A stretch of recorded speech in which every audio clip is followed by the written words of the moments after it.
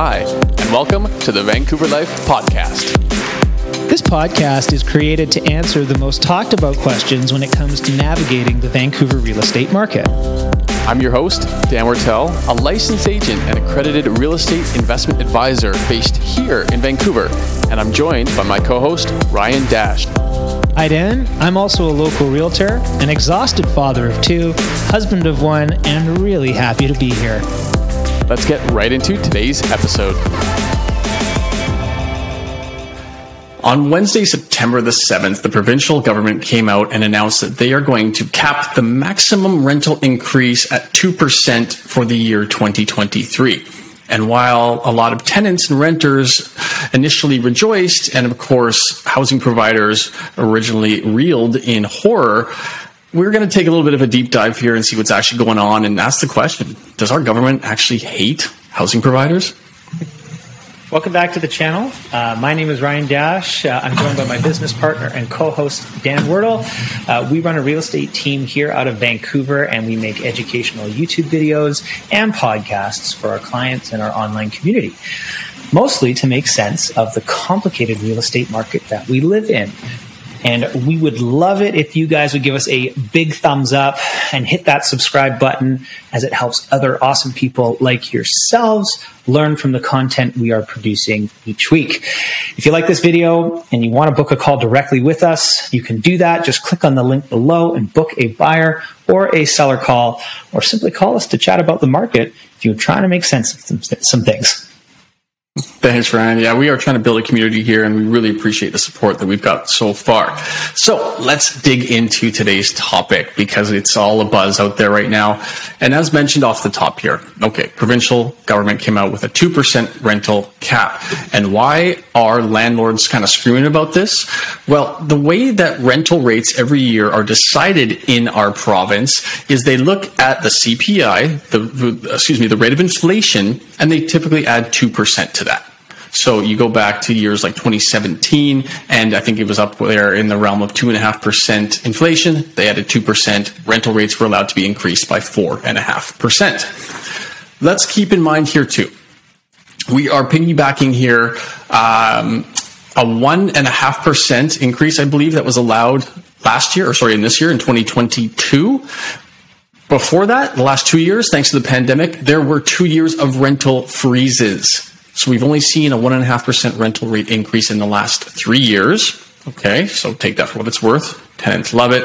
Landlords are struggling with it. Now, going back to what it should be this year, we all know inflation is running super high, super hot. So you look back and you calculate it, and it's done on a 12-month moving average. It reviews August to July. That rate came out to 5.4%. Meaning the rental rate increase should have been 7.4%. That is radically different than, of course, 2%. And again, keep in mind, housing providers, landlords, if you will, have costs as well. They're dealing with the same inflation that the tenants are. Their property taxes are going up, their maintenance fees are going up, their electricity, everything's going up. So why handcuff one side and support the other? And let's also keep in mind, this is coming off of a couple of years of rental subsidies, right? The government printed a lot of money and gave a lot of it to tenants to cover their rent. Again, landlords were happy they were getting rent, but in a rental freeze environment. So who's really winning here? And does this really just is it really just a short-term win? And what does the long-term ramifications look like for doing things like preventing landlords from increasing to market rates? Yeah, so for landlords, this cap on rental increases is challenging, obviously, given, like you said, Dan, all of the rising costs that have taken place, right? And ideally, I think on paper, you've got tenants who are, like you said, I think, honestly speaking, they wanted more rental freezes, which would have been even harder to stomach had you been a landlord.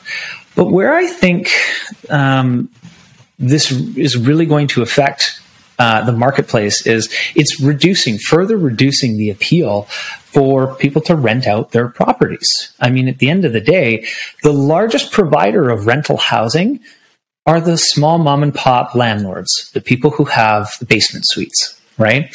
And if I can no longer service the cost of my home or my mortgage with a long-term renter, then I'm going to either find alternative means to provide income through my rental, which something like Airbnb, and in a basement suite, I can Airbnb so long as I have a authorized suite.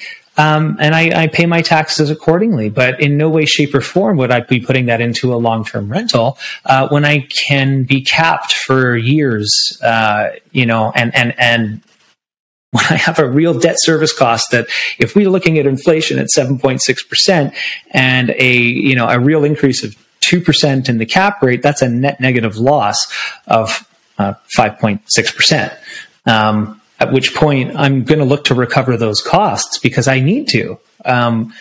There's a lot of things that bug me about this because it feels like, we've gone through decades of housing shortages and rental supply issues. And why is the government blaming or making the issue more difficult for landlords when it's their own failure for providing, enough housing or speeding up the timeframes to produce the houses that investors can then rent out to the marketplace, right?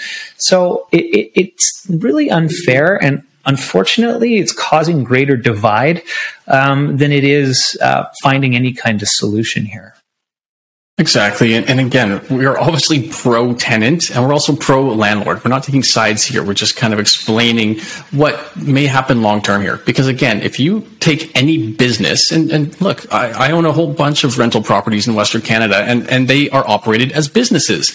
And if one business over here is being capped at how much income it can make, yet the expenses aren't capped, you have to question, does that business make sense to go on? Mm-hmm. And when it doesn't, if it starts costing you more money, when it becomes a liability, you may offload it. And what does that mean if a whole bunch of landlords decide the same thing because they're now cash negative based on similar moves like 4 or 5 years of rent meddling, if you will, by our government? They're going to question it. And yes, they may put that property on the market for an end user. Again, it's inventory that we're talking about. Now, while tenants may be championing this 2% cap, let's also think of it like this. If you were a business owner and the provincial government said, hey, guess what? Next year, your business can only make a 2% increase in revenue. Would you freak out? I know I would. Mm-hmm. I would be revolting right then and there. Or even let's break it down. As an employee, if you were told you cannot make more than a 2% raise next year, as mandated by the government, would you be that excited about that particular job, or would you look elsewhere maybe? And so speaking of elsewhere, Alberta does not have any type of rental cap. It is a free market. You can charge whatever the market can handle. And guess what? They don't have a rental crisis. And it's not like it's a barren province. There's 85% of the population that we have here in BC, in Alberta, and they don't have a rental crisis. Say what you want about their winters. This is just an example of saying where there's no rental cap, there's no rental crisis. Again, it's not apples to apples, but there's just a bit of something to look at. And here we go again with mandates. You know what this is going to also make rental housing providers do, Ryan? They're going to find ways to circumvent these restrictions, like rent evictions.